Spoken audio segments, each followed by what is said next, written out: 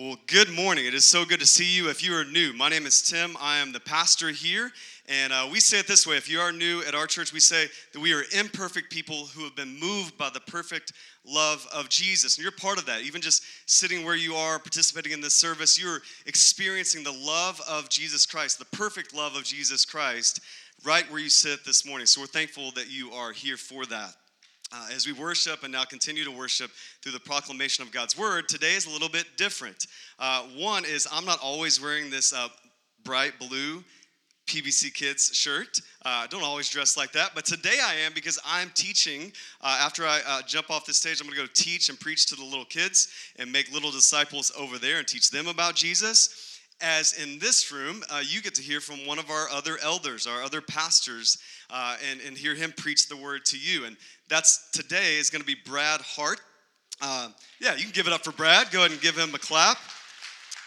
Over the last couple Sundays, I hope you've been blessed by this. If you haven't, go back and listen on the podcast, website, Facebook Live. It's all there for you. But the first week we had Bradley Hyde, one of our other elders and pastors, preaching through this Gospel of Mark, Who Do You Say That I Am series.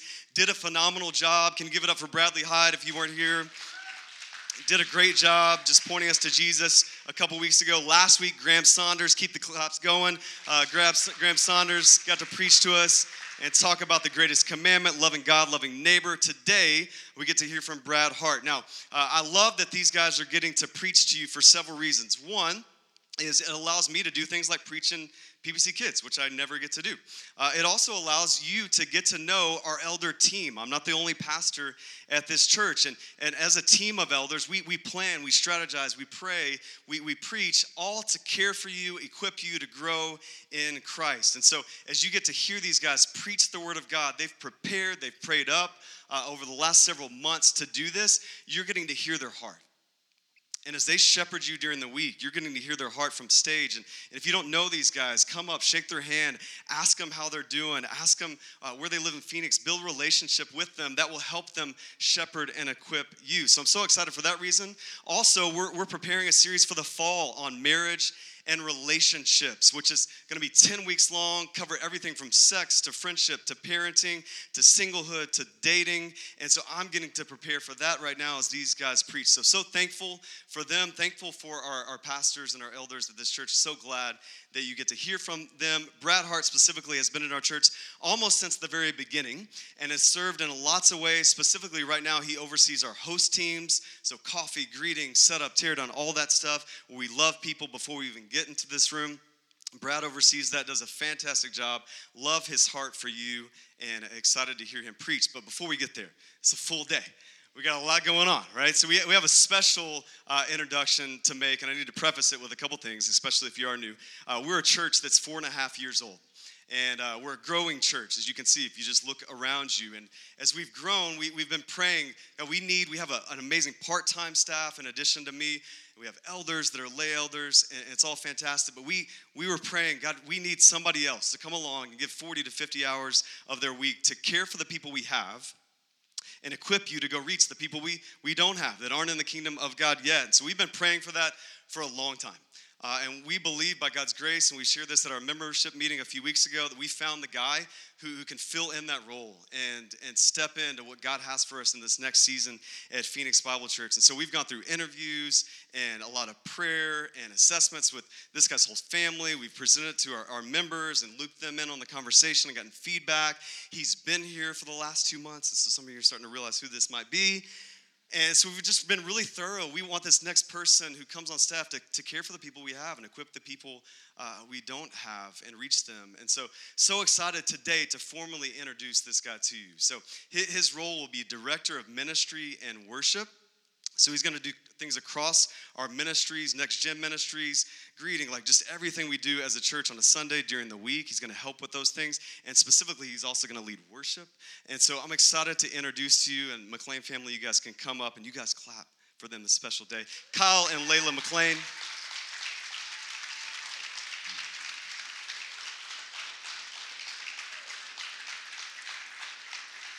Amen. We're so excited to have you guys. This is Kyle and his wife Layla. This is Ollie. Addie is in kids ministry or back there. Okay, and we're so excited. We've just got to know these guys over the last couple of months. You've gotten to know them a little bit just from stage and maybe just talking after church. And I want them to just introduce themselves a little bit more to you so you can get to know them better. Hey everyone, I'm Kyle, and this is Layla. This is Oliver. Addie just loves kids ministry here so much that she didn't want to leave. So she's over there right now. She's going to be hearing from Pastor Tim in just a few minutes. And so we're just so excited to be on board with you guys. We love this church. We've been here since May 5th, just kind of sneaking around, just checking it out. And we love the people of the church, first and foremost. Everything that is ahead of us is just so exciting. This is a really dear place to my heart. My dad actually grew up in this neighborhood. He's here today, which is really cool. So he gets to come back after 30-something years to a place that he also attended elementary school upstairs in the back of this building. And so it's kind of a full circle moment for our family to come back to where my dad first heard the gospel proclaimed, and now we get to come and hopefully see more and more lives changed by the gospel. So it's just a really, really exciting day for us, yeah. Well, we're so excited, and especially excited for this role, Director of Ministry and Worship, which encompasses a lot. I've gotten to hear your heart. I've gotten to hear even Layla's heart over the last couple months. I'd love for them to hear your heart. What's your heart for this role, our church? Just share a little bit about that.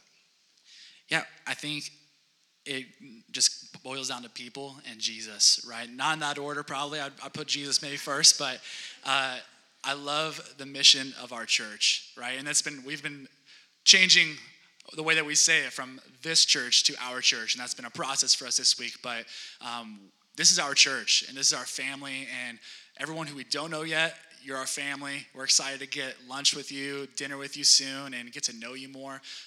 But my passion is to see people just discipled, and what that means is we're going to see a lot of new leaders rising up, taking charge of their areas of their life and serving God's kingdom here at PBC, and then even further into the ends of the earth, and we're just going to see such a cool thing happen. But I want to see people who don't even know that they have that ability, bring it out of them, and let's see even more lives impacted for the gospel. So I'm excited. Layla's really excited. Do you want to say anything? All right. Layla's awesome. She has an amazing gift of hospitality, so anytime you're over at our house, you will be blessed by her and her spiritual gifting. And Ollie's been spitting up all over back there, so we'll probably have to clean the carpet soon, but he's great. He's 2 months old. Addie's 3, and if you meet her, she is the entire joy of our family, is encompassed in that little 3-year-old. She's my favorite person, and I'm sure when you get to meet her, you will also love her as well. So, yeah. Awesome. We love you guys. We're so excited for this journey ahead, and we want to pray for you. So I'm going to invite our elders up now, if you guys would come and pray over these guys as they step into this. And I would invite you to pray with us. Alongside us. If you'd like to, you can lift your hand out just as a sign, a symbol of support for this couple. You can do that now. You can lift your hand out to pray for them as we pray over them together.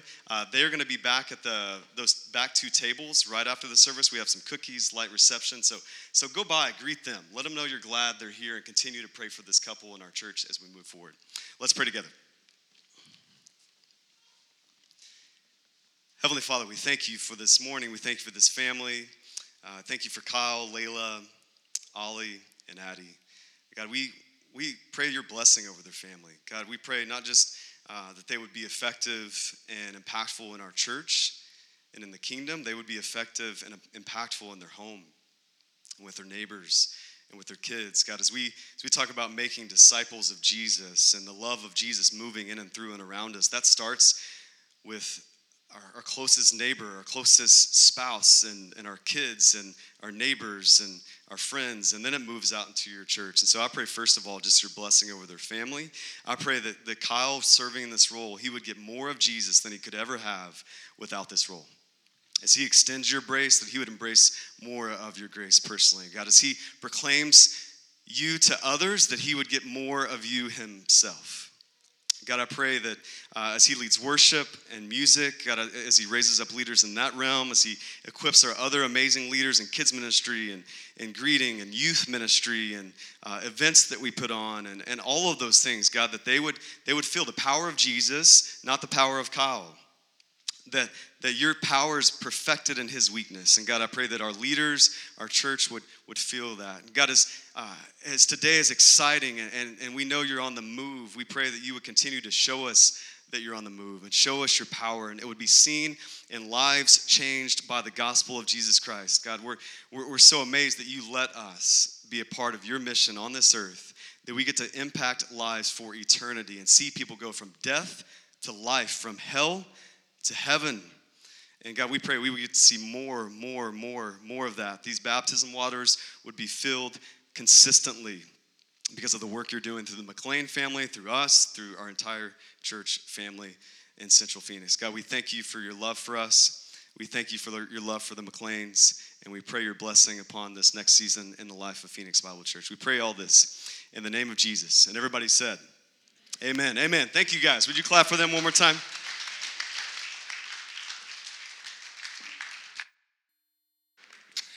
Well, good morning. That's usually there's a response that comes along with that, so we'll try that again. I know it's hot in here. I've never been to like a southeastern like tent revival, but I would imagine if I did, it would probably feel like this in here. I promise the air is on. I see you all like fanning yourself. That was a terrible joke. I got one laugh, so I appreciate that for whoever did that. Thank you, BJ. I appreciate you. Well, we are so excited for Kyle and his wife and Allie and Ollie, and just for them getting to be officially welcomed into our church. They've been a part of our church for the last 2 months, and so it is so great that we get to officially welcome them and just celebrate Kyle and pray over him as he enters into this new role at our church on staff. Well, again, my name is Brad, and I'm one of the elders here, and it is an honor and a privilege to be up here preaching this morning. But I have to tell you, it is an even greater honor and a privilege to be serving in this current role as elder. And I'm sure BJ and Graham, wherever Graham is, I'm sure these guys can agree with me, but in such a short period of time that this has proven to be one of the great blessings in our life. My wife and I and our 2 kids, Landon and Charlotte, we absolutely love this church, and we love the people here. And so it is truly our joy. Well, we are continuing into our sermon series of Mark, and we've been kind of traversing through Mark since October. It's been a while, but today we are finishing up Mark 12. And so at the point that we're in, we are at the point of Jesus' earthly ministry known as Passion Week. And Passion Week is that time that that starts with Jesus' triumphal entry into Jerusalem. And today we celebrate that as Palm Sunday, and it ends with his resurrection. We celebrate that as Easter Sunday. And so that is where we're at today. We are in the Day of Questions, which is Tuesday of Passion Week. It's known as the Day of Questions because all day long that there is an onslaught of questions to Jesus by the religious leaders. And they're questioning him in order to trap him and to trick him, ultimately that they could get him to say something that they would use to publicly discredit his ministry, call him a blasphemer, or even worse, label him as a criminal because he's there to overthrow the Romans, and then they would put him before the Romans and they would crucify, which ultimately is what happens, but they had murder and hatred in their hearts towards Jesus. And so the Day of Questions kind of started out, the scribes and the Pharisees came to Jesus, and they had this one question, which was kind of the theme of the entire day, and they said, Jesus, by what authority do you do these things? What authority do you have? They were questioning his very, very identity. And 3 weeks ago, Pastor Tim walked us through and introduced us to the Pharisees and the Herodians and who they were. And their question on taxes. Should we pay taxes or should we not pay taxes, Jesus? Do we honor Rome or do we not? And then 2 weeks ago, BJ introduced us to the Sadducees and their question on marriage in the resurrection. And speaking of a woman who had multiple husbands over the course of their life, and they had sequentially died, and when she died, they said, well, whose husband would she be in the resurrection? And by the way, that was from a group of people who did not even believe in a resurrection, furthering the point that they were there to trap him. And then last week, we see the scribes enter the scene, and Graham walks us through their question on what is the greatest commandment. There are 613 commandments in the Old Testament, and they say, Jesus, which one of these is the greatest? And he says, Love the Lord your God with all your heart, your soul, your mind, and your strength, and love your neighbor as yourself. That all of these commandments ride and rest on these two. And so turn with me in Mark 12 if you still have your Bible out. If not, make sure you grab that. By the way, we have Bibles in the lobby. I think Tim mentioned that. If you don't have one, we would love for you to grab one. We want you to have the precious Word of God with you so that you can study. And so Mark chapter 12, starting in verse 35. It says this, as Jesus taught in the temple, he said, "How can the scribes say that the Christ is the son of David? David himself in the Holy Spirit declared, 'The Lord said to my Lord, sit at my right hand until I put your enemies under your feet.' David himself calls him Lord, so how is he his son?" And the great throng heard him gladly. And so what we see here now is kind of a turn of the tide. We see Jesus flip the script. He turns the table, and they have been asking questions of him all day long. Now Jesus says, now I'm going to ask you a question. You religious leaders, you've been asking me questions all day long. I'm going to ask you a question. And he directs his question to the scribes.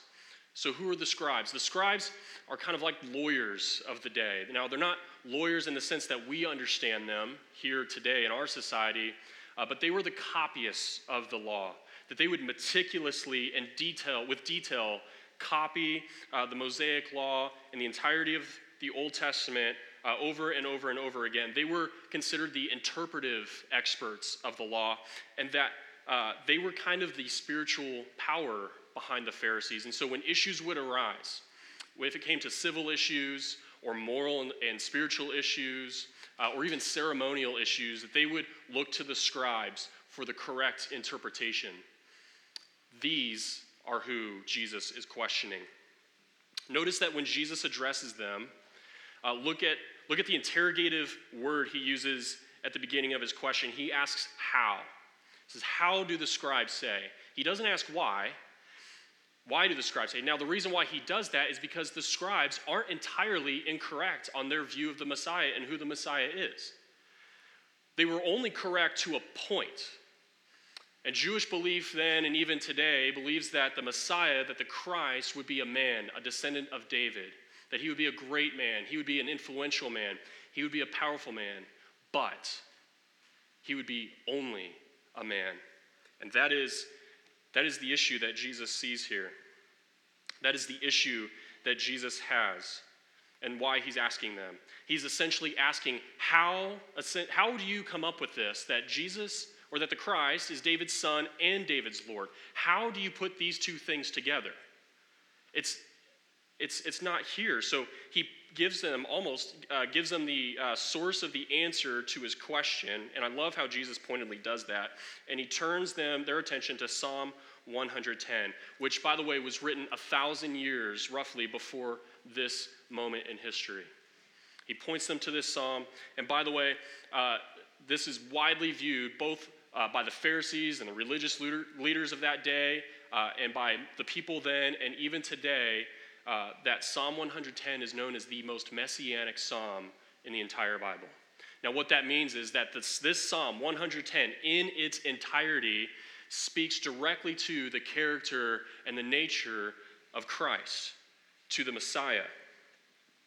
Now, it is also interesting to know that Psalm 110 is the most quoted Old Testament text in the New Testament. In fact, Psalm 110 verse 1 is quoted directly or referenced to at least 27 times in the New Testament. This is a big deal. This is the most quoted text, Old Testament text in the New Testament. But before Jesus gets to the text, before he points their attention to Psalm 110, he makes this statement. He says, David himself in the Holy Spirit declared. You guys see that with me? Circle that in your Bible, underline it. David himself declared in the Holy Spirit what Jesus is doing to the scribes, to the Pharisees, to the people that are gathered to hear this, to us today as hearers and readers of his word, is he is affirming the dual authorship of Scripture. That in the Bible, there are two authors. You have the primary author and the secondary author. The primary author being God, the Holy Spirit, and the secondary author being man. And this is what Jesus is affirming to. He's reminding the scribes that these are God's words. That David didn't write these on his own, that David wrote these with the inspiration of the Holy Spirit. He says, the Lord said to my Lord. In our English language, we see the word Lord here twice. In some of your Bibles, the first Lord may be all capitalized, and the second Lord, maybe just the L is capitalized. But we see two of the same word, but in the original Hebrew, these words are entirely different. The first Lord in the Hebrew translates to Yahweh. I am. This is the name of God. The second Lord translates to Adonai, or Sovereign One, Lord, Master. By the way, the chief title of God that we see over and over and over again in the Bible. What David is getting a glimpse of is a conversation that God, the Father, Yahweh, has with someone else. Someone else that has his title, but not just someone else, someone that David identifies as my Lord, somebody that he intimately recognizes and knows as his sovereign, his Lord, his master. But what David is getting a glimpse of is a Trinitarian conversation between God the Father and God the Son, and the Holy Spirit is bringing David into a very privileged glimpse of this conversation. That it's not God the Father speaking to somebody else that shares his title, but that God the Father is speaking to God the Son. One God in three persons. This is a Trinitarian conversation. This is also a scene of a coronation. We see the Lord said to my Lord, sit at my right hand. This is a coronation of Jesus. This is a coronation of the King to the right hand of the Father, the highest place of honor. It signifies co-equal rule and co-eternal rule.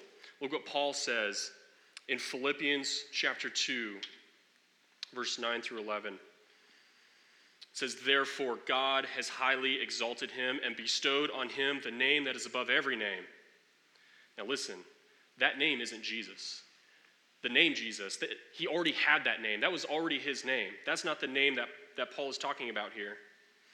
Continuing in verse 10, so that at the name of Jesus, every knee should bow in heaven and on earth and under the earth, and every tongue confess that Jesus Christ is Lord. That is the name above every name, that Jesus is, there it is again, Adonai, Lord, Sovereign One. And this isn't in competition with the glory of God. This isn't in contention with the glory of God. But look at the end of verse 11. What does it say there? To the glory of God the Father. We'll continue on with the second part of that first verse of Psalm 110. By the way, this would be a challenge to you. Now, we don't have time to go through the entirety of Psalm 110. Originally, I had written it out to go through expositionally every single word of Psalm 110. However, some of you know me are laughing. However, we don't have time for that. I didn't ask you guys to bring your lunch. We're not going to be here for 3 hours, so I will spare you of that. But in community groups or in your personal study this week, study Psalm 110. It is dramatic. It is so vastly important. So go through that. Graham, put that in the questions this week, will you? All right. Thank you, man. So he says, until I put your enemies under your feet. Now, where is Jesus now? Jesus is seated at the right hand of the Father, and he is patiently and graciously calling people unto himself until the day he returns. Until the day he returns, and he will rest from the conquering of his enemies. Now, don't miss this, friends. Jesus is coming back. Jesus is coming back, and he will make all things new. He will make all things right.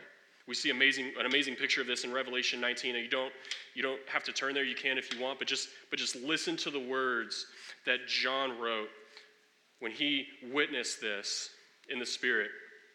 It said, I saw heaven standing open, and there before me was a white horse whose rider was called Faithful and True, and his eyes were blazing fire, and on his head are many crowns. And he is dressed in a robe dipped in blood, and his name is the Word of God. The armies of heaven were following him, riding on white horses and dressed in fine linen, white and clean. Coming out of his mouth is a sharp sword with which to strike down the nations. And on his robe and on his thigh he has the name written, King of Kings and Lord of Lords. the name above every name, where every knee will bow and every tongue will confess that Jesus is Lord. The only way for the Christ to be David's son and David's Lord is that this Christ has to be fully God and fully man. No man can perfectly atone for the sins of the people and then be seated at the right hand of the Father with co-eternal, co-equal reign, exercising all authority over the kingdom. It has to be fully God and fully man. It cannot be just a man. It can't be. Jesus essentially says to them that you have missed the whole point. How have you come up with what you're teaching that the Christ is just a man? Where are you seeing this? God doesn't say this. In Psalm 110, it's clear. You know that this is the messianic psalm. It doesn't even say that it can't be just a man. That is essentially what Jesus is saying, that your view of God is too small. So who do you say that Jesus is? We've been asking this question the entire sermon series. In fact, it is the title of the sermon series. We see this question over and over and over again in the Gospel of Mark. Who do you say that I am? And here we see this question asked again in a different way. But we have to answer that question. Who do you say that Jesus is? Is he your Lord? Is Jesus your King? Friends, are we treasuring the precious Word of God to fully understand who Jesus is? There is a danger when we do not sit under the Word of God. When we are not in the Word, when we are not diving into Scripture, there is a danger there. And what is that danger? And we see what that is, and he turns his attention to the crowd. By the way, this is the last public teaching that Jesus has in his earthly ministry. This is the last thing that Jesus has to say. Everything else from this point into his trial, death, and resurrection, Jesus only addresses privately with his disciples, and once in the home of Stephen the leper and a woman who anointed him with oil. This is the last public teaching of Jesus. So he turns his attention to the crowd. By the way, this crowd is also in the court of the Gentiles. And if you look at kind of what the temple looks like and the layout of the temple, the court of the Gentiles is massive. It's the outermost court. Tens of thousands of people would gather here. And it is likely that there are tens of thousands of people there because this is also the week of Passover, one of the most celebrated holidays on the Jewish calendar. And people are coming from all over the region to the temple to see this. There is a very large crowd that is hearing Jesus say this. And pick it back up with me in Mark 12, verse 38. And in his teaching, he said, "Beware of the scribes who like to walk around in long robes and like greetings in the marketplaces and have the best seats in the synagogues and the places of honor at feasts, who devour widows' houses and for a pretense make long prayers. They will receive the greater condemnation." Jesus' warning here, he says, beware. This isn't a passive warning. This is a serious warning. This is not like a parent who goes, that's concerned for their child to walk outside without their shoes and play in the backyard. This is not passive like that. I know in Phoenix in the summer that is like insanely dangerous to do, and your kid will probably get like third-degree burns under their feet, so don't do that. But aside from that, it's not like that. But this is like a concerned parent whom their child is about ready to go towards and walking towards a multi-lane, high-speed interstate. And they say, watch out. This is the seriousness of this warning. Look at some of the language that Jesus used in the parallel passage of Matthew 23. Now, in here we only have 3 verses kind of explaining this warning that Jesus has, but in Matthew we see almost an entire chapter of this warning. I'm just going to pull out a couple words. He says, "Woe to you hypocrites, you blind guides. You shut out the kingdom of God from the people. You go and make proselytes, which are converts, twice as much a child of hell as you. You neglect justice, mercy, and faithfulness. You are like whitewashed tombs, appearing beautiful on the outside, but on the inside, you are dead. You serpents, you brood of vipers. These scribes were corrupt in their heart, and Jesus is unsparing in his condemnation of them. This is a strong warning. Now, there is nothing inherently wrong with going around concerned with what you wear or where you sit or even how long you pray. There's nothing inherently wrong with that, but Jesus here is concerned with the heart. He's concerned with the heart. The scribes were obsessed with the external appearance of religion and worship, but their hearts were completely bankrupt. They would sit in the best seats of the places of honor. They would surround themselves with the wealthy and the influential. They would do this because they made a living off of donations to them. They weren't like the Pharisees who made their living off of the temple tax. The scribes made a living off of donations. And so they would sit in places of honor to kind of elevate their posterity and how important they were. They would wear long robes to do the same thing. They would walk around and that they may be shown to others how important they are.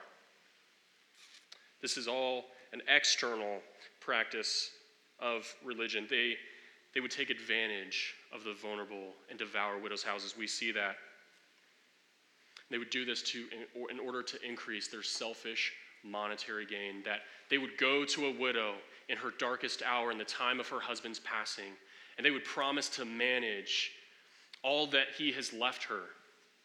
They would manage the property.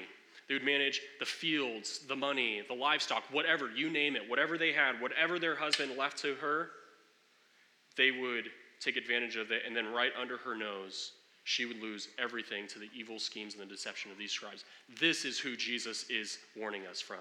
This is who Jesus is talking to. What's worse is that these scribes were appointed as religious rulers, and they had corrupted the very word of God. Their job was to practice and protect the word of God.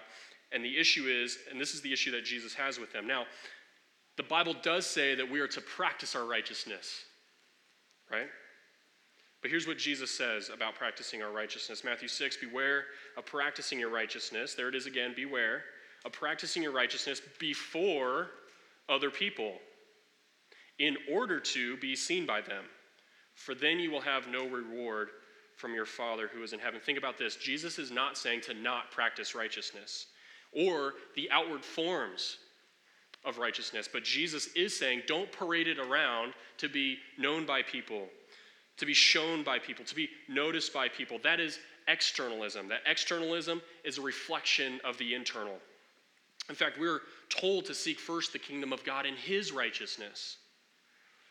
John writes in 1 John 3, by this it is evident who are the children of God and who are the children of the devil. Whoever does not practice righteousness is not of God, nor is the one who does not love his brother. Friends, this is not just an issue of then, but this is also an issue of today.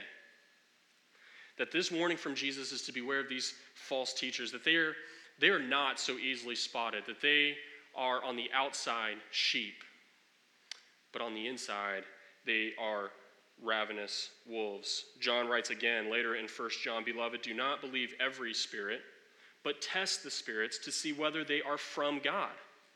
For many false prophets have gone out into the world. There are heresies from religions that claim to be Christian but are far from it. Those that completely alter the word of God, they add to it, or they blatantly just say that the word of God, the actual word of God, is incorrect and untrustworthy. These are religions that claim to be Christian. We have well-known so-called Bible teachers that go about and blatantly deny the resurrection and even the virgin birth. Some others falsely claim that they directly speak on behalf of God as special prophets. The author of one of the most best-selling and popular Christian books in the last decade claims that the Bible is insufficient for a relationship with Jesus, and that somehow their writings have special revelation and are the direct words of Jesus to them. The Bible is insufficient for them. This is the most popular and best-selling Christian book of the last decade. Some will say that the ultimate goal of every believer is to live their best life now. In order to do that, they must dream up God's blessing in their mind, and if they conceive it in their heart and they believe it, God's going to make it happen. Friends, if that is true, if this life is the best life that we have, heaven must be a miserable place. This is not the best. You have some that claim to tend to the souls of others, but the whole time feed their own lust and domineer over them in abusive and aggressive ways. One such pastor arrogantly calls the early church fathers and well-respected champions of the faith little boys with daddy issues, and to not listen to their garbage, and that somehow his teaching is more prominent than centuries of multiple teachers and faithful men of God combined. Finally, you have those that abuse the faith to bring monetary wealth. I read of a televangelist who asked his congregation to pull a line of credit in the thousands, and that if they would just pull that line of credit, give it to his ministry, that he would promise to them that God would bless them in the millions. That is not the gospel. 2 Peter 2 says, "But false prophets also arose among the people, just as there will be false teachers among you, who will secretly bring in destructive heresies, even denying the master who brought them, bringing upon themselves swift destruction, and many will follow in their sensuality. And because of them, the way of truth will be blasphemed, and in their greed they will exploit you with false words.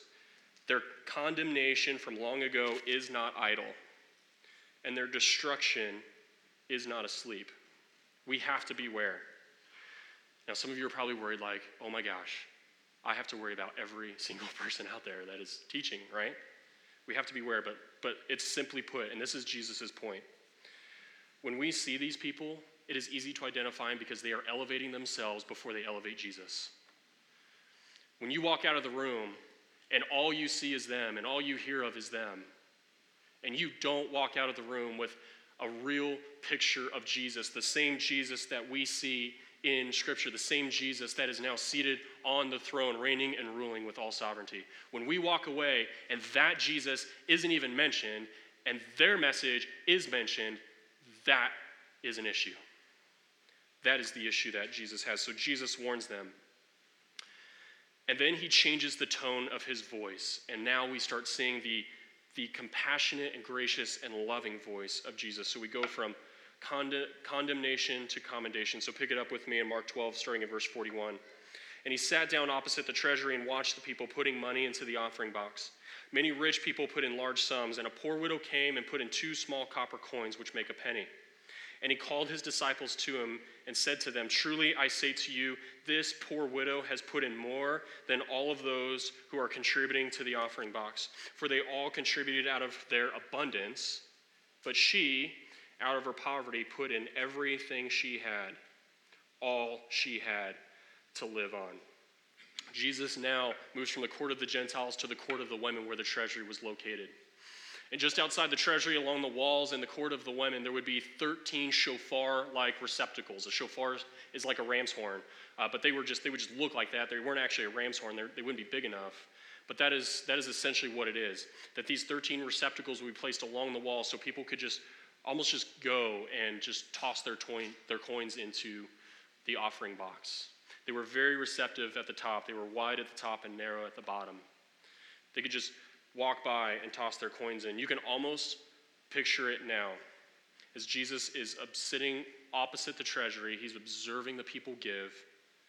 You can almost hear people walking by, tossing their coins in, and especially the wealthy, because their coins are heavier and larger, they would drop them in, and you could almost hear the echo across the walls of the courtyard, that their giving is now made known to others. Now, there's nothing wrong with being wealthy. That is not what Jesus' issue is here. Jesus is not making the issue of being an issue of over wealth or wealth over poverty. That's not what he's saying. Again, here we see Jesus is concerned with the heart. Jesus is more concerned with how we give than what we give. Now, what we give is important to God. Everything is important to God. But how we give is what is being focused here. What is sacrificial to one is not what is sacrificial to another. And then we see a poor widow come. A poor widow come, and she brings these 2 small copper pennies. They're so small. And she goes and she drops them in.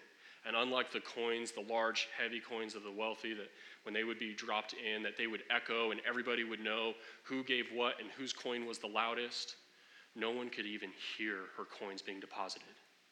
They were that small. The word poor in the original Hebrew means destitute, reduced to begging, helpless, lacking in anything. Guys, this is not a widow who doesn't have much. This is a widow who has nothing. She has absolutely nothing. And we can draw the reasonable conclusion that because the reason why she has nothing is because these scribes had taken everything from her. In the hour of her husband's passing, they came and they took everything from her. Don't you think it's interesting to see the sequence of events here? Jesus condemns the scribes, saying, "You devour widows' houses." That is strong imagery. They're devouring widows' houses. And now Jesus introduces us to one of those widows. He then calls his disciples to him and he says, "Amin lego," which means truly I say to you. This is vitally important. This lesson that Jesus is calling them to, he says, "Amin lego." Don't miss this. I have to show you this. It is so critically important. His eyes were piercing through the crowds, through the people, through all of the loud noise. And he sees this woman with compassionate eyes. He sees her come in her destitute state, dropping in these 2 small coins, and he says, "Disciples, come, look at this. Don't miss this. What she has just done is she has given more than all of everyone else combined. She's given more. The rich had given out of their abundance, out of their surplus, out of their excess. Their giving they didn't even feel the weight of their sacrifice. She gave everything. She gave all she had to live on. The thing we need to hold on to is that she came. She came because she has put in all of her trust in God. That she didn't abandon her faith in God or her trust in God because of the manipulation of these religious rulers. They did not stop her from her genuine obedience to God. What she experienced could have easily been an excuse to, again, abandon, stop going to the temple, but she didn't. Her priority was to seek God, his kingdom, and his righteousness. There is no doubt that she heard the very words of Jesus as he spoke on the Mount of Olives when he said, "Therefore I tell you, do not be anxious about your life, what you will eat or what you will drink, nor about your body, what you will put on. Is not life more important than food and the body more important than clothing? Look at the birds of the air. They neither sow nor they reap nor gather into barns, yet your heavenly Father feeds them. Are you not of more value than they?" Likely she heard these words. This widow serves as an example of someone who has put their entire trust into God. Through her sacrificial giving, that she would trust God for all of her needs, and that if she were going to eat that day, it was because God had directly provided that to her. That is the imagery we see here. Jesus is still sitting opposite the treasury. Jesus is still observing our giving. He values how we give. He sees what we give and why we give it. He sees how cheerfully we give. We cannot outgive Jesus. Lastly, Jesus exemplifies sacrificial giving. No one was as rich as Jesus in heaven, and no one was as poor as Jesus on earth. That in coming, he humbled himself and sacrificially gave his life that we might live. That he took on our sin at the cross and the wrath of his Father out of love for you and for me. And we must give our all because Jesus has given us everything. What does our giving say about our trust in God? Does our giving reflect a life of surrender to the King? Do you wake up in the morning and bow to the one who has created heaven and earth and holds it in perfect access in its place? Do you repent of your sins that are ultimately not against anyone else but against the King who's sitting on the throne? Have we woken up to the fact that we do not make Jesus Lord of our life, that Jesus is Lord? Will you choose now to say that Jesus is Lord? Will you choose now to surrender all to him? Let's pray. Father in heaven, we thank you so much for your word. God, we are forever in gratitude for the sacrifice that you have made for us. That God, we only live because of you, because of your grace. God, we thank you for your word and your truth, which sharpens us. God, we ask and we pray that through your Spirit that you may enlighten our hearts. That God, you would sharpen our minds, that we would be transformed by your word. That we would realize that God, you are Lord. You are sitting on the throne, no one else. That you rule and you reign. But God, you also call us. You call us into your kingdom. And we can only come because you came and sacrificed everything for us. God, may we remember that this morning. May we remember that this week as we go into our daily routines. And Lord, may we surrender all to you, for you are worthy. In Jesus' name we pray. Amen.